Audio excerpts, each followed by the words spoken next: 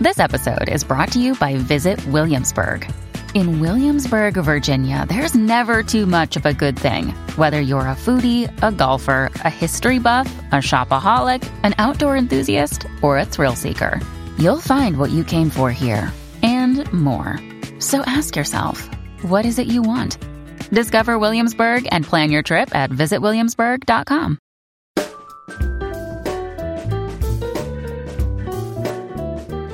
You're listening to Away with Words. I'm Grant Barrett. And I'm Martha Barnett. Recently, I was on a long flight, and I caught myself passing the time by looking around to see what all my seatmates were reading. And it's funny how much we know, or we think we know, about the stranger next to us based on the book he's reading. And to some extent, we do judge a person by their book covers. And the writer Megan Daum has a wonderful essay about this. She writes about how we do evaluate people to some extent, depending on, for example, whether you see them with the telltale orange spine that denotes a Penguin paperback or the foil-embossed dead giveaway of a romance novel. But, Grant, I'm hearing a lot of hype these days about electronic books, and I keep thinking if everybody's carrying ebooks and laptops, we're not going to have that same simple pleasure of just looking around a public place to see what other people are up to in terms of what they're reading. You could just ask, though, if you see somebody with a well, that's true. Who says technology is impersonal? Right. I mean, if you see somebody with one of the Sony products that they have that use the electronic paper, or the Amazon Kindle, or any of those kinds of even reading on their Palm Pilot, you could always ask if they're really engrossed. Maybe it's a little nosy. I don't know, Martha. Maybe there are better ways to judge a person. Well, anyway, if you want to talk about books or reading or writing, or you have a question about language, you can send us an electronic message, night or day. The address is words@waywardradio.org. You can send us an email about anything related to books or music or prints at words@waywardradio.org. Hello, you have a Way with Words. Oh, hello. Who is this? This is Lois. Hello, Lois. Where are you calling from? San Diego. Hi, Oh, Lois. San Diego. Hi, Martha. What's cooking over there? What are you doing over there in San Diego? Well, I've been thinking about an expression that my mother used to say to me all the time, and I have never heard it since or even read about it. I love these. Let's hear this one. I know. And I was a very curious little kid probably because I was always saying, what's in there? What's in that box? What's in that closet? And she would say, layers for meddlers and crutches for lame ducks. And that indicated that it was none of my business. Layers for meddlers and crutches for lame ducks. Layers, like Layers? Well, you see, I've never seen it written. I only heard her. So when I was thinking about it, I wondered, did I hear it as layers, Layers? Or did she say liars? Or I don't know. Oh, man, I love these. We're collecting these, Lois. They're fabulous expressions. And you've never heard anybody else say anything like this, right? Never. Right. This falls into the category of things that parents say to, as you said, give an easy answer to an over-inquisitive kid. And I've seen a lot of these. I have a whole collection of them, like, I'm sewing buttons on ice cream. Oh my. I love that. Or in Britain, sometimes they say, I'm making a whim-wham for a goose's bridle. Uh-huh. So, and the idea is, don't ask me any more questions already, right? Another one is spectacles for blind bumblebees. Oh, I love that. Oh, I never heard that. But yeah, they're all questions to respond to kids. You basically give them nonsense in response. And it's a really befuddling saying, isn't it? Because you could muse that over for quite a while and come up with nothing. Layers for meddlers and crutches for lame ducks. Why are the ducks lame? Who made the crutches? Are they little tiny duck crutches? What are the meddlers people, and what are the layers? Are layers like the chickens that lay eggs? Because you talk about good layers. Who knows? Well, there are lots of different versions of this layers for meddlers things. I've seen layos for meddlars. Yeah, I've seen as layovers instead of layers, right? Yeah. Yes, exactly. And, in one of my favorite reference books, the Dictionary of Smoky Mountain English, there's an entry for layover, and it's a deadfall trap, a kind of trap that you make where you make a hole and then you cover it up so that somebody won't see it and then they fall into it. And so the idea may be that a layover is to catch meddlers. I see. That makes sense.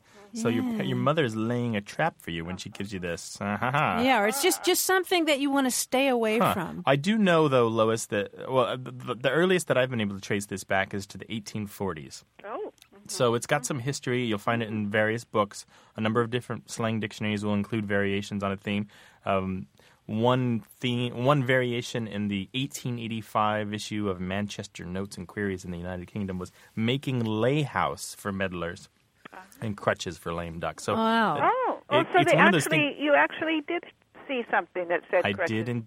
Yep, absolutely. I found it in print. I found it in a couple places in 1906. I found Eric Partridge, the great English slang lexicographer, and Paul Beale put a guess of 1870 for the origin of the term, but as you've heard, I was able to take it to 1840s. Wow.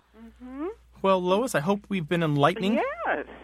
Oh, super. At least you know that it's not something that your mom made up and it's got a history, right? That's right. It's very interesting. Thank you so much. All right. right, Thanks thank for you. bringing that up. All righty, bye. I love this stuff. Thank you, Lois. Okay, bye-bye. Bye-bye. You know, Grant, I know that there are people out there with other examples, and we love to see them. So Yes, please. yes, please. If you have an expression that you use to keep kids out of your hair, or maybe your grandparents said something like that, why don't you go to our discussion forum and let us know about it? The address is waywardradio.org/discussion. Hello, you have a way with words. Good afternoon. This is Spence Hiya, Spence. Where are you calling from? from Milwaukee, Wisconsin. Hello, Milwaukee. What's going up there? Well, here at the museum, we're staying real busy, but I keep having people that are messing up at times, and I have that old expression when they don't follow what I tell them to do, you give them books and they eat the covers. You're in a museum. What kind of museum is this? It's a natural history museum. Oh, fantastic. I'm imagining a place with stuffed animals and dinosaur bones and butterfly rooms, that sort of thing, no? Exactly what we have.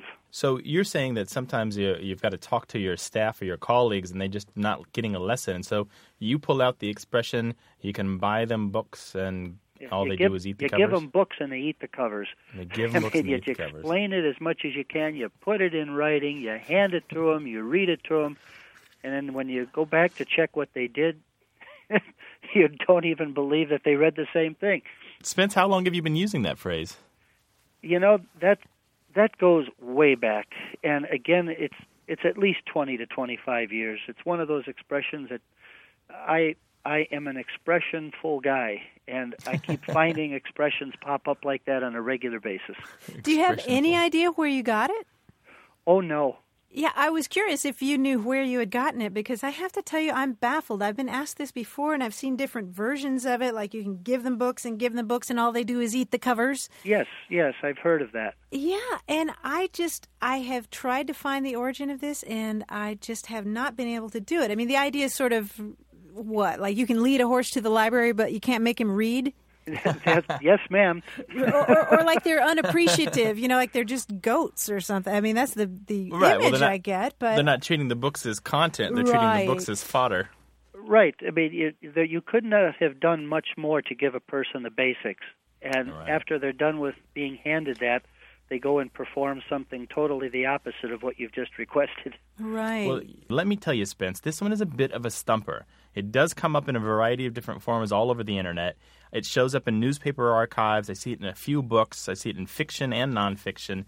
But the oldest use I can find actually is kind of recent. It's from 1985 in a story from the Los Angeles Times where an assistant secretary of state is explaining how Congress and the media are very difficult to educate about Central America. And his way of putting it is you buy them books and you buy them books, and all they do is eat the covers. And so he has his particular way of phrasing it. But it's more or less the same thing that you're using, right? Yes, sir. That is exactly. But that's kind of recent. But it's not too far off from about 25 years, which is your guess, right? Well, that's what I was thinking, yes. So, I mean, I don't know that I listened to the dear gentleman when he spoke that, but if he did, maybe it did stick. Yeah, it's possible because it's. But the way he's using it here makes me think that it was from a movie or television show. It's possible, right? Mm-hmm. Oh, absolutely. Like think about any kind of sitcom or any kind of movie that was big in the day. I wonder if maybe it's a line in Fast Times at Ridgemont High and I've just forgotten about it.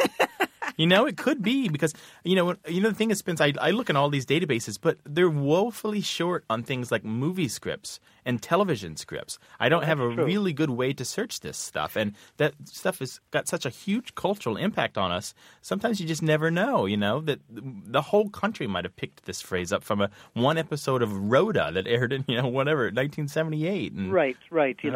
It almost are the smaller versions of the Rocky Horror Picture Show.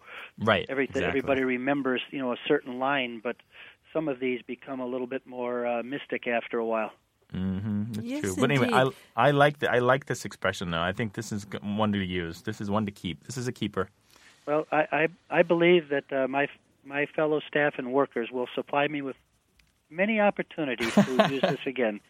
Yeah, well, it sounds like you've got a great job there. I'm a little bit envious. Do you go and eat your lunch in the butterfly room, have a sandwich with the monarch butterflies or the swallowtails? Well, that is one of the benefits, especially when it's snowing outside and I get to sit in the tropics there and have them flying around. That is a delight, to say the least. It's how beautiful. cool. How And cool. if you don't bring enough lunch, you just go chew on a T-Rex bone for a while, right? Yes, we have a woolly mammoth on menu Oh, there we today.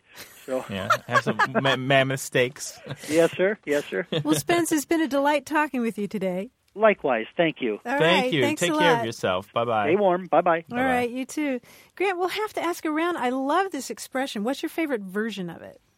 I think the best thing is it's all about eating the covers. So Yeah. no matter how much the rest of it changes, it's the idea that they're such savages that they don't appreciate literature for its words, that they just think of, well, what could I possibly do with this? I must, they act as if they're goats, And now I'm wondering if more and more people are reading electronic books, if they're going to be chewing on the You buy them computers and all they do is eat the keyboard.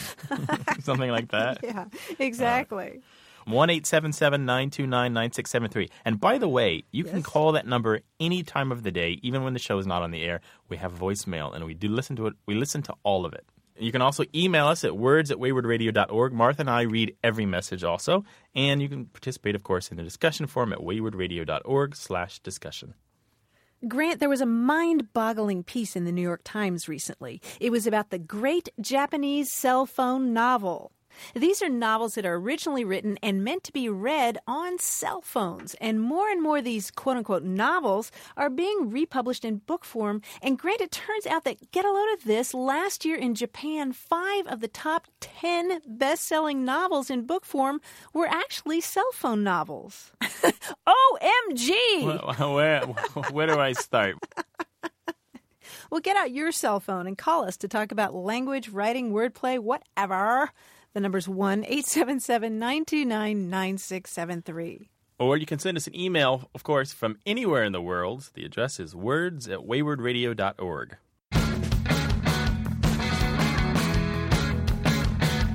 Stay tuned for a word puzzle and more of your calls right here on Away with Words.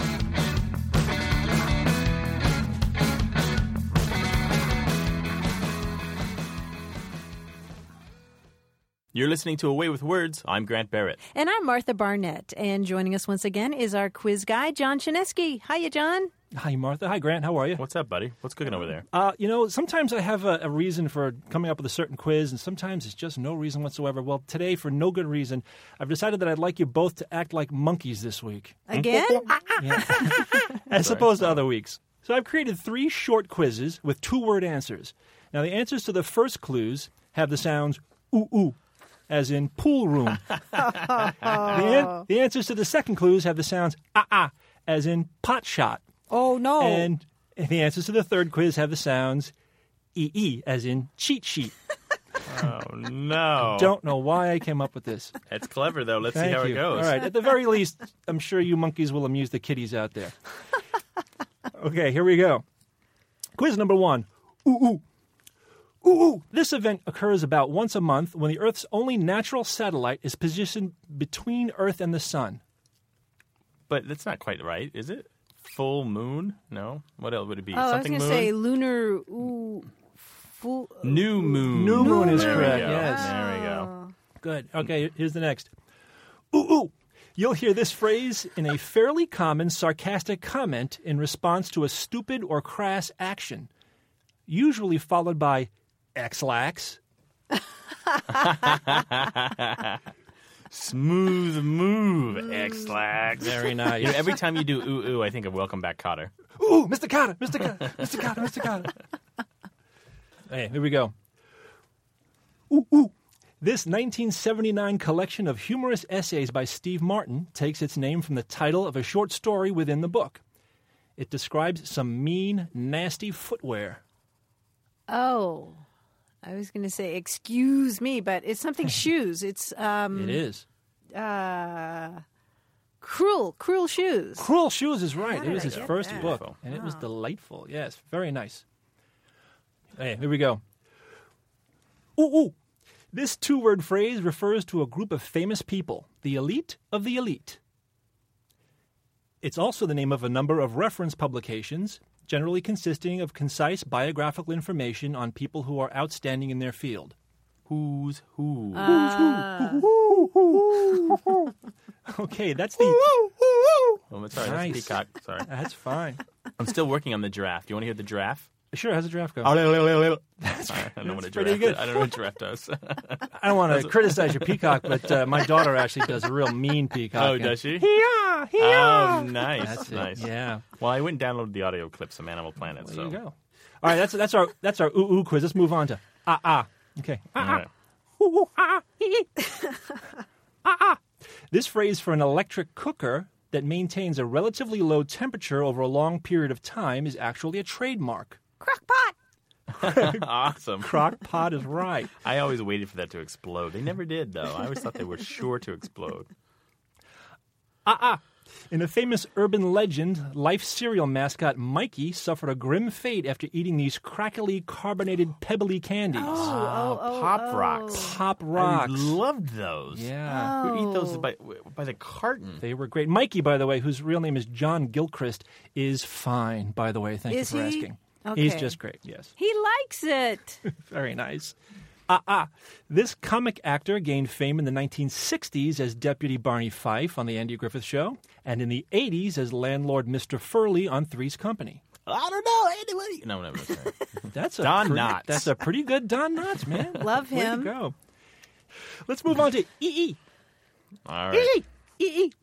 An activity that most people typically engage in each night is divided into several stages. The REM, or rapid eye movement stage of this activity, actually takes place after stages 3 and 4, which feature this intense form of it. Deep sleep. Deep sleep is right. Thank you for sitting through my question. I was going to blurt it, but I figured he works so hard for his money. Thank you. EE. This two-word phrase is used to describe a group whose members are among the most talented in their particular field. I have a further clue for you if you need it. What's that? I was going to say elite, but Elite. So they're the top of their... the top of their particular field. I'll give you more of a clue. all right. The 1992 U.S. Olympic basketball team was referred to. You know the what? dream team. Dream There we go. team. I just realized I said the word team in the clue. But, Yeah, but you got it. So But yeah, basketball was the biggest giveaway, though. there you go. Yeah. Composed of professionals such as Michael Jordan, Magic Johnson, and Larry Bird. Dream team is right. Let's go on to the last one. The last EE. EE.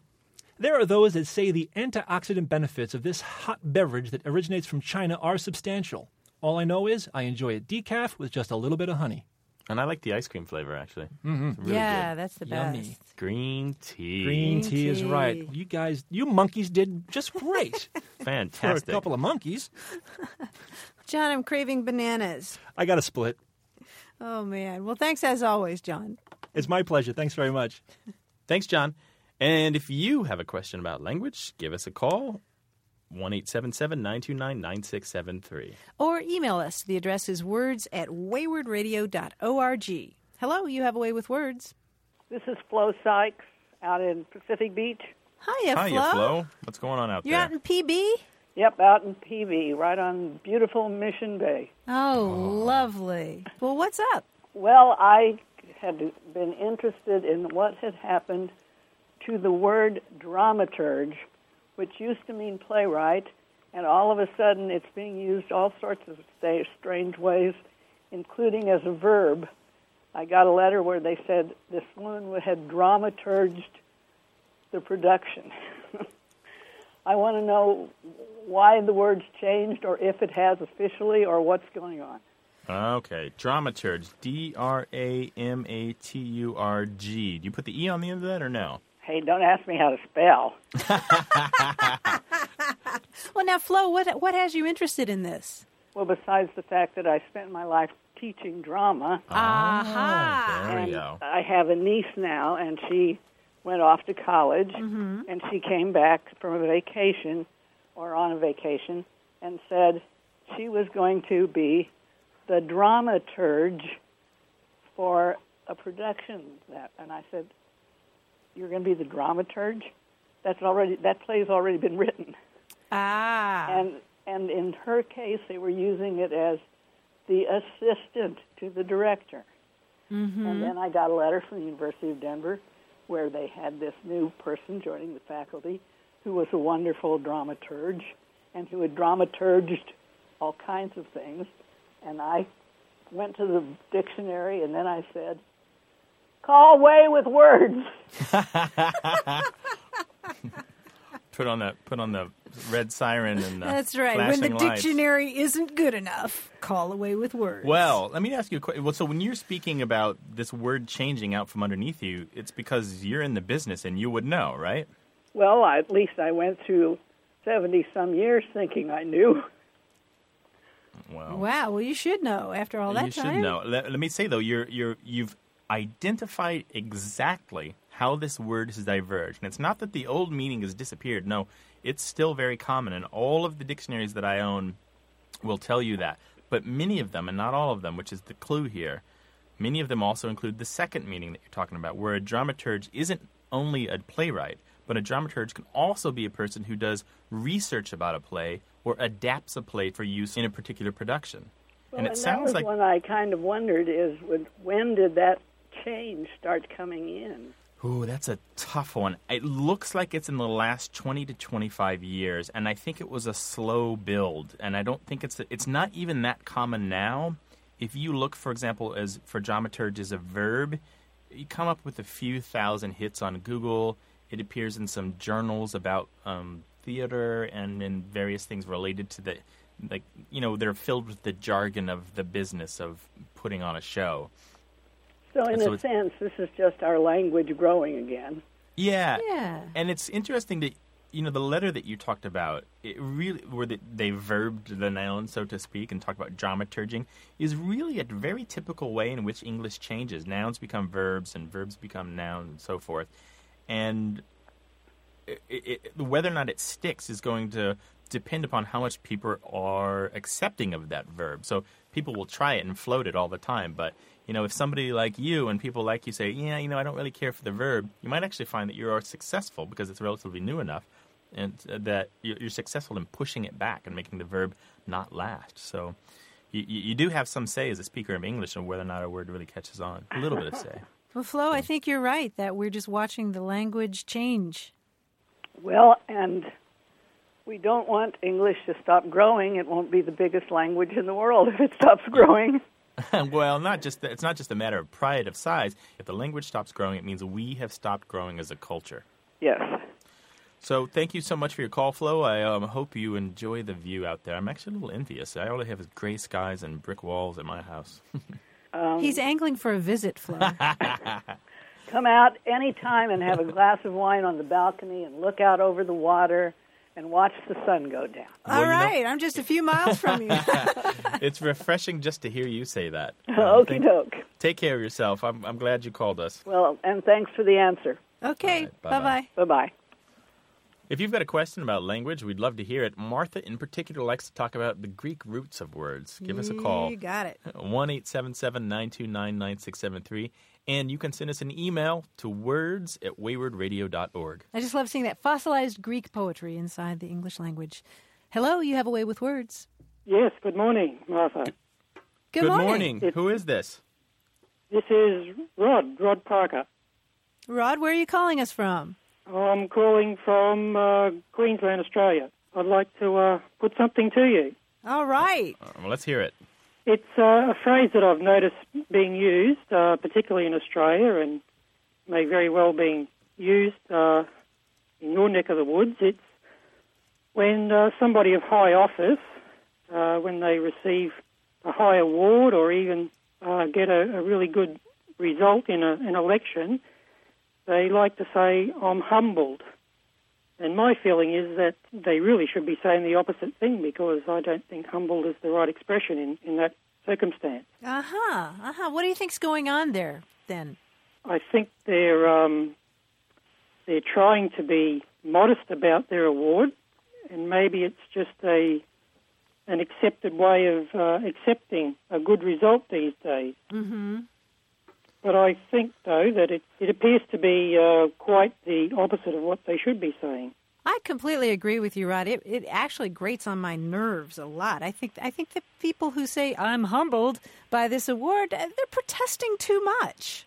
But what is that? That's kind of a social requirement that they say that. They can't very well say, "Damn straight, too right, about time you gave me the award." No, I agree. They don't have to say that, but I think they could accept it with grace. I think there are plenty of other more appropriate terms, such as "I am deeply honoured." Mm-hmm. I truly appreciate this award. It was highlighted in our recent federal elections here in Australia, where the incoming Prime Minister, who received a landslide victory, his speech was started off with, "I'm humbled," which was I didn't think was correct. But then the outgoing Prime Minister, who suffered a big loss and who personally lost his own electorate, he's the one who should have been saying, "I'm humbled," but right. He didn't say that. Well, because So I don't think they can be used in that way. They should be swapped around. Yeah, I agree with you, Rod. I think it smacks of a little bit of false modesty or something, or at least awkwardness. I like your solution of just saying something like, "Thank you." Yeah, I think deeply honoured perhaps says it all, that you appreciate what you've been given, but you're not going overboard with any civility. Right. Exactly. Well, Rod, I guess I shouldn't say that we're humbled that you called, should I? Well, no, I'm humbled. You're humbled. You're not humbled, I am. Well, no, but we're mightily pleased. We're well pleased to take your call, Rod, and we appreciate you getting up in the morning to give us a ring. Yeah, well, thank you very much for hearing my side of the story. Okay. Thank you, sir. Thank Take you. care of yourself. Bye-bye. See you later, Martha. Bye-bye. Goodbye, Grant. I'm reminded, Martha, of a scene in the Douglas Adams Hitchhiker Guide to the Galaxy books. Did you ever read those? No, I heard some of them on the radio. Yeah, 42 was the answer to the... Right. to The radio big plays were question. excellent, but there's a scene in there very early, and it's in the radio play as well, where Arthur Dent, who's kind of the main character, saves a spaceship and everyone on it by hitting a button in the nick of time. And then another main character, Zaphod Beeblebrox, says... Right. "Ooh, that was very good thinking, you know." And Arthur replies, "Well, it was nothing really." And Zaphod says, "Oh, was it? Well, forget it then." So, I mean, he's actually taken Arthur at his word when Arthur's using this false humility and responding, "Oh, well, never mind then. If it really was nothing, then you don't deserve the praise." And that's kind of what we're talking about here. That's sometimes what you want to do. "I'm humbled." "Well, you are. Then I'll take your shoes and your wallet, please." You know. I am not worthy. Your humble hosts are awaiting your call at 1-877-929-9673. Or you can email us. The address is words@waywardradio.org. Hello, you have a way with words. Yes, this is Florence May. Hello, Florence Hi, May. Where are you Florence. calling from, Florence? I'm calling from Indianapolis, Indiana, in the heartland. Hello. Hello, Indianapolis. Well, Flory, what's up? Well, I've got a question about the term towhead. When I was growing up, I had very, very white blonde hair, and people would frequently ask me, "Are you an albino or are you just a towhead?" And I just always, I guess I kind of have two questions. I'm curious about the real meaning, which I thought I knew until I threw it around to some of my relatives the other day, and they actually came up with some variations, I guess, on the meaning I thought, but I'm also curious about the origin. Well, now, are all your relatives tow-headed too? Well, actually, we have a very interesting combination.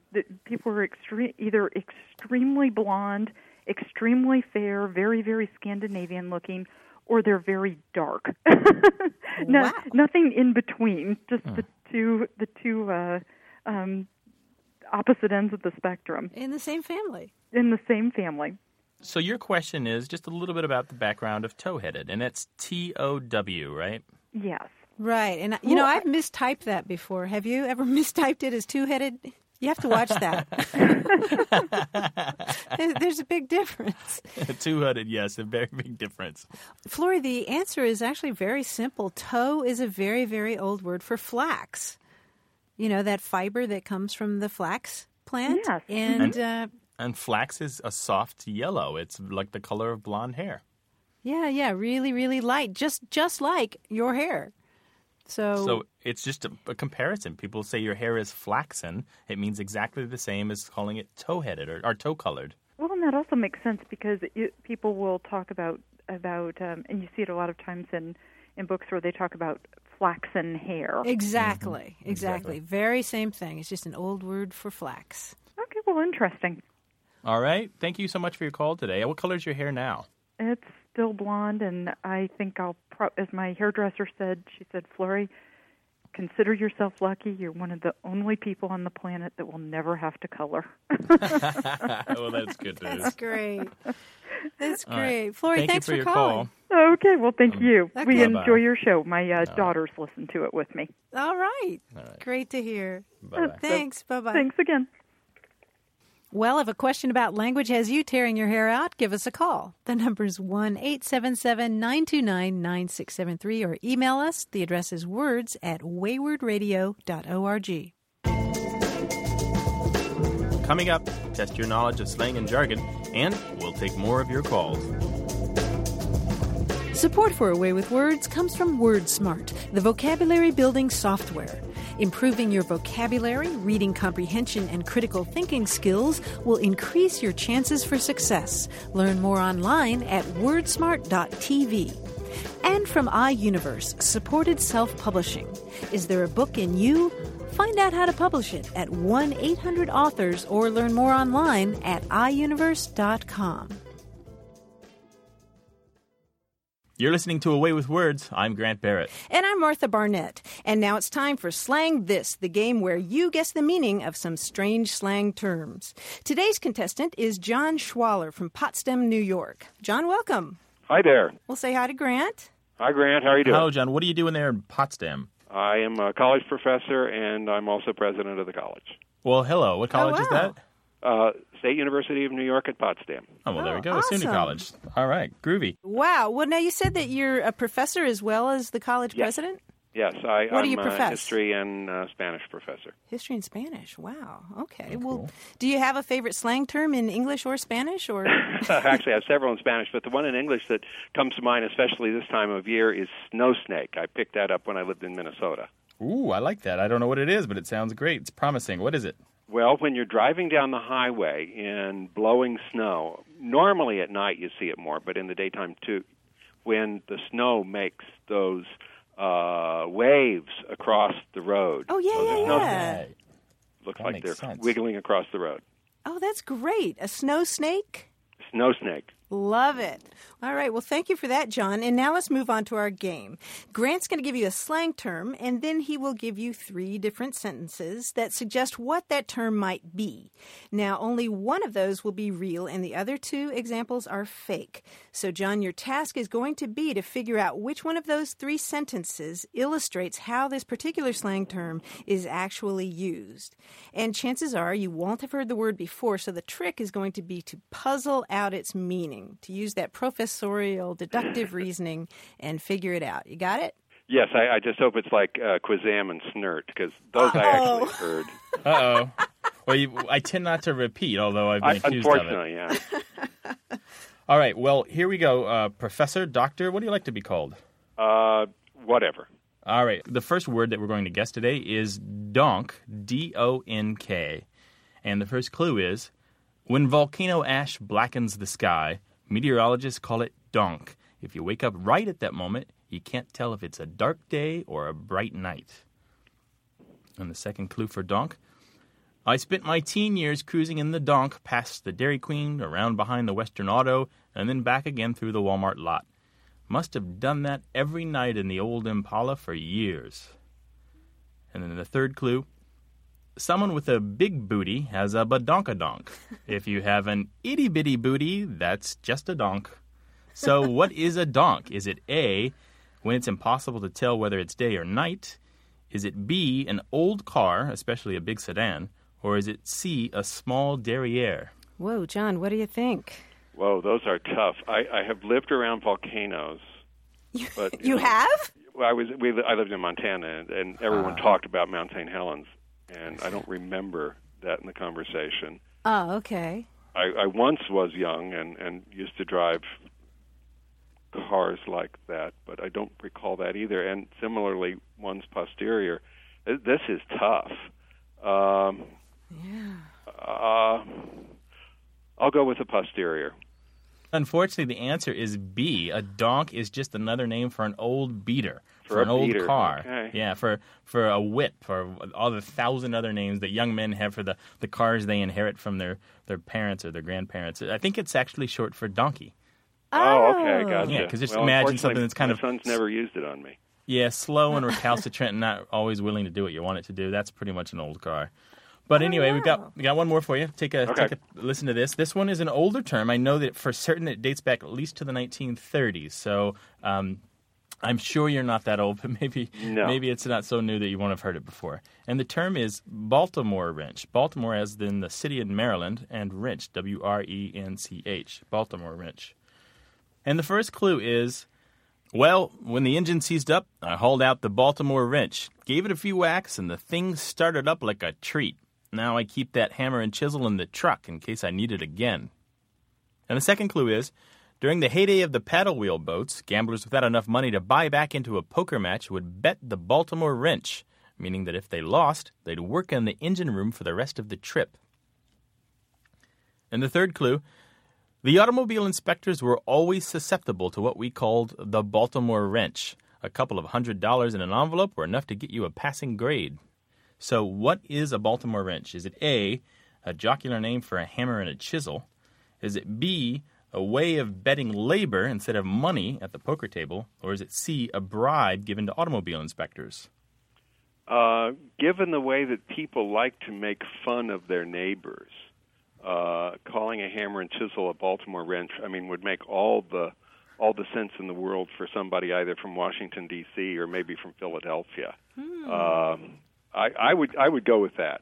You are absolutely right, and your logic is impeccable. Indeed, that's probably what's happening here. Another term for it is the Oregon wrench, or the canal wrench. We had something like that when I grew up in Kansas. It was the Oklahoma monkey wrench. Yep, there's a bunch. Really? There's tons of these, and I pulled this term and a bunch like it from the Unpublished Lexicon of Trade Jargon, which was collected during the 1930s. It's something I've been working with for some years now.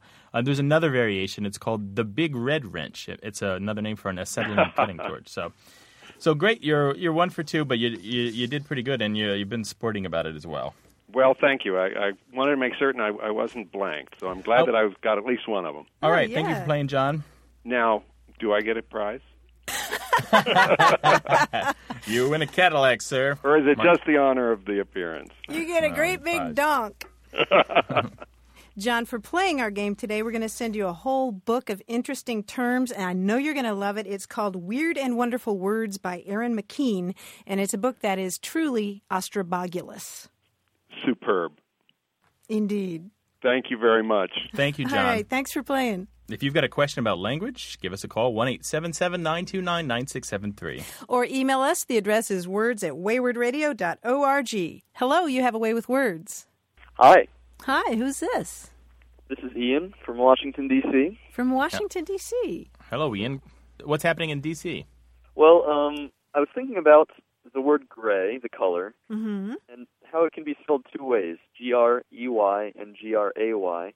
And, you know, I've been thinking about this for a while. The first thing that occurs to me is one of those British-American things, like curb and tire. But unlike those words, you pretty much have a choice in America of how you spell the word gray.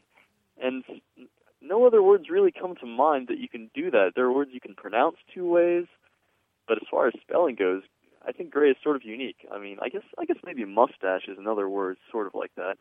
I just find it a little bit strange. Boy, so when somebody has a gray mustache, you just sort of go crazy with the spelling. It's like, ooh, I'm a wacky guy. Well, you're right. You're absolutely right. You can in the United States choose one or the other. However, I should say that in the United States, most people probably use the G-R-A-Y spelling. And in the UK, most people seem to use the G-R-E-Y. That's just the way it's come down. This isn't one of those hard and fast spelling rules like color or favorite or tire, that sort of thing, where you're immediately going to be called out as a foreigner if you spell it one way or the other in the wrong country. And what's really interesting, if you look in the reference works, such as the Oxford English Dictionary, of course this is often our go-to reference work of choice, they have a really cool note for gray. And they talk about the fact that some people believe that the EY spelling and the AY spelling indicate a slightly different kind of gray. I feel that. I really do. Do you feel that, Ian? Not exactly, but I do definitely have my preference. I prefer to spell it G-R-E-Y. I guess it's some kind of like a synesthetic thing because the word looks gray to me. And the G-R-A-Y spelling, for some reason I get red from that. Maybe I'm very strange, but I much prefer the G-R-E-Y. You know, I have always felt like the EY is a lighter gray and the AY is a darker gray. And maybe I'm nuts too. Well, no, a lot of people say that, but there's something happening here where we have a tendency to kind of avoid overlap. And so when we know that a word can be spelled two ways, we seek out a difference between the spellings. You'll often see this, for example, with theater, the T-E-R spelling and the T-R-E spelling. And I have I do that sometimes. The T-R-E for me is the art of theater, and the T-E-R is the place where the theater is acted. But these kinds of things are post hoc. We do them because we're looking for a way to rationalize the language and trying to discern rules that will allow us to choose one spelling over the other. But, it isn't. But you mentioned, though, that you felt that this was one of those words that it was unusual because we have the choice of going either way and there's no real baggage there. There's no reason why you couldn't use EY or AY except maybe if you were working for a newspaper that preferred one or the other. Mm-hmm. Or Crayola. Crayola crayons, they are G-R-A-Y. Yeah. There are a few other words, though. Words like traveled, the past tense of travel. Oh, yeah. And canceled. Right. Canceled and traveled. You can use a double L or a single L in the United States, whereas in the UK, almost always people use the double L. Right. Well, Ian, you sent us in a really interesting direction. I hadn't really thought about some of that. I guess it's kind of a gray area, huh? Oh, my gosh. I walked right into that, Ian. I totally, I did not see that coming. She's got a red face over it. I had to make the joke before you did, so I knew it was coming either way. I wasn't going to. What are you accusing me of? But anyway, Thank you for your call. It's fun. I like these musings on simple things like this. I just like to ponder the craziness that is the English is so inconsistent. I love these little potholes like this. Right, me too. Ian, thanks a lot for calling. All right. Thanks for taking my call. All right. Bye-bye. Bye, guys. You're right, Grant. I do love those nuanced questions like that. And it is kind of nice. As he put it, you and I are used to arbitrating these. Some of these decisions are difficult, and it's hard to convince ourselves or hard to convince other people, and there's sides to this. You think of the fun fight we always have over a website, one word or two, capitalized or not, right? But gray really doesn't bring that kind of anger out in people, does it? No, or that is peevishness. That? No, I don't know. It's 4 simple letters. If you got a question about colors, we'd love to hear it. Give us a call, 1-877-929-9673, or send us an email, words@waywardradio.org. Hi, you have a way with words. Hi, this is Terry from San Diego. Hi, Terry. Welcome. Hello, Terry. Hi. My question is about an expression my mom used to use. When I was a child, when I asked my mom where we were going, she sometimes would answer me Buxtehude, and she said it in kind of a playful way. My mom's parents were fluent in German, so we thought Buxtehude was a German nonsense word or maybe someplace in Germany. Uh-huh. And then years later we found out Buxtehude was not a place but a musician from the 17th century. Uh-huh. So my question is, was this a common regional expression in Germany? And what was the meaning behind it? Yeah, Buxtehude was a Danish composer, right? I believe so. Yeah. So did you ever go visit a Danish composer, or? No. Wait, but you have to spell this for me. Buxtehude. Okay, it's Buxtehuda. All right, because the correct spelling is with an E at the end. And you're going to get you'll get better results with an E at the end. The cool thing about this is that the internet is an awesome resource. And if we Google this a little bit, we can find pretty quickly that there is a German expression, aus Buxtehude, which means in English, if you translate it not literally but colloquially, from the sticks or from Nowheresville, or in the United Kingdom you might say from the back of beyond. And so there is a German colloquial expression that uses that word in a way that's very similar to the way your mother used it. Mm-hmm. What do you think about that? Oh, that's really interesting. You'll find a few variants in the spelling because some people have transcribed it differently. But if you Google that, you're going to come across it in just a few places, and even in a couple of books about traveling in Germany that'll talk about it. Yeah, and actually, it was the setting for a story by the Brothers Grimm. I think it was The Bunny and the Hare, or The Hare and the Turtle, or something like that. But I think a lot of Germans thought of it as a fanciful place when it actually is a place in Germany. And so that may have contributed to the expression. So it is a place? Yes, there is a city there. So maybe you're going there. Maybe you're still going there. Okay. Well, thank you very much. Okay, Terry, thanks for calling. Okay, bye. Bye-bye. Take care. If you've got a question about this sort of thing, we'd love to hear stories about language that you learned from your parents and your grandparents, these kind of things that are passed along that are mysteries to you but might not have been mysteries to them. Give us a call. Love them. Yep, fantastic stuff. 1-877-929-9673. And you can also send us an email. Sometimes it's easier to write this stuff than it is to say it out loud, isn't it?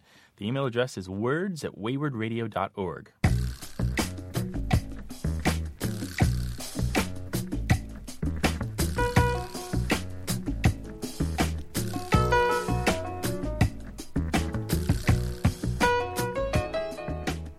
On the subject, Martha, of cell phones and novels and things in the digital realm that have to do with literature, I was thinking about my very first attempts, this was about 10 or 12 years ago, to read books on an electronic device on a regular basis. And it was my Palm Pilot.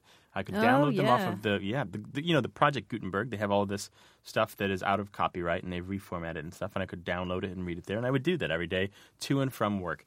You mean like the great classics, right? Yeah. Some of the stuff that you always meant to read, or some of the stuff that you hadn't read in 15 years, and that sort of thing. And you felt good about it because it was good literature, and it fit in my little device. But, it never really stuck with me, and I think this is the problem that all of those electronic devices have. All of the e-book readers and the Kindle and this sort of thing is you find yourself fiddling with them, making sure that the cables are plugged in and that you remember to charge them or you remember to sync them. It's one more electronic device in your backpack. It's one more thing to get stolen. It's one more thing to forget in the cab or the hotel. And frankly, I still would, even this many years on, I'd rather just throw a couple books in my bag and go. Just regular paper books. Well, I don't know, Grant. I'm looking forward to the potential of carrying, say, 20 books in my backpack on one electronic device. On vacation or something. Yeah. Or just, Where are you going that you're going to need 20 books? That's a very good point. As long as I have internet access, I'll be happy. I mean, if there's school books there, that's fine. But school books tend to be loaded with graphs and charts and color diagrams. And none of the e-book readers, none of these digital book readers, none of them do that well. Is there some need that they can fill, though? No. I think that need is already filled by the laptop. I think the computer is already doing the job that they're trying to do with the e-book reader. And I think they're doomed to fail. We'll see different size computers make a claim on certain kinds of the book market, but I don't see why I should buy a device for several $100s that does a fraction of what I can get a laptop to do. Well, that's a good point. I've lost more books. And umbrellas, I could just see me losing one of those. What are they, about $400? And that's the other thing. Some of them, they're several $100s. That's the other thing. I like to give books away. When I'm on the road and I finish a book, I hand it to somebody and say, here's a book I think you should read. And you're not going to do that with an electronic device. No, you you're both not. have it and you can do like some infrared syncing or something and cables well, what and about wires. that? What about that? What about people sharing their playlists on their iPod? Maybe people share their book lists from Kindle or whatever other device they're using. Maybe. I think it overcomplicates the simplicity of the personal recommendation. Here's a book. That's so easy. Well, we'll see. Check back in again in 5 years. And in the meantime, go to your phone and give us a call. The number's 1-877-929-9673. Or you can email us. The address is words@waywardradio.org. Things have come to a pretty pass. Our romance is growing flat. For you like this. That's our show, but if you're pondering a point of grammar or curious about a word, leave us a phone message anytime. The number is 1-877-929-9673. Or send an email to words@waywardradio.org. You can also share your thoughts on our discussion forum. That's waywardradio.org/discussion. Our senior producer is Stephanie Levine. Tim Felton is our technical director and editor. We've had production help this week from Dana Polikovsky and Michael Bagdasian. Away with Words is produced at Studio West in San Diego. I'm Grant Barrett. And I'm Martha Barnett, inviting you to join us next time. That's right here on Away with Words. Let's call the whole thing off. Yes, you like potato, and I like potato. You like tomato, I like tomato. Potato, potato, tomato, tomato. Let's call the whole thing off. But oh, if we call the whole thing off, then we must part. And oh, if we ever part, then that might break my heart.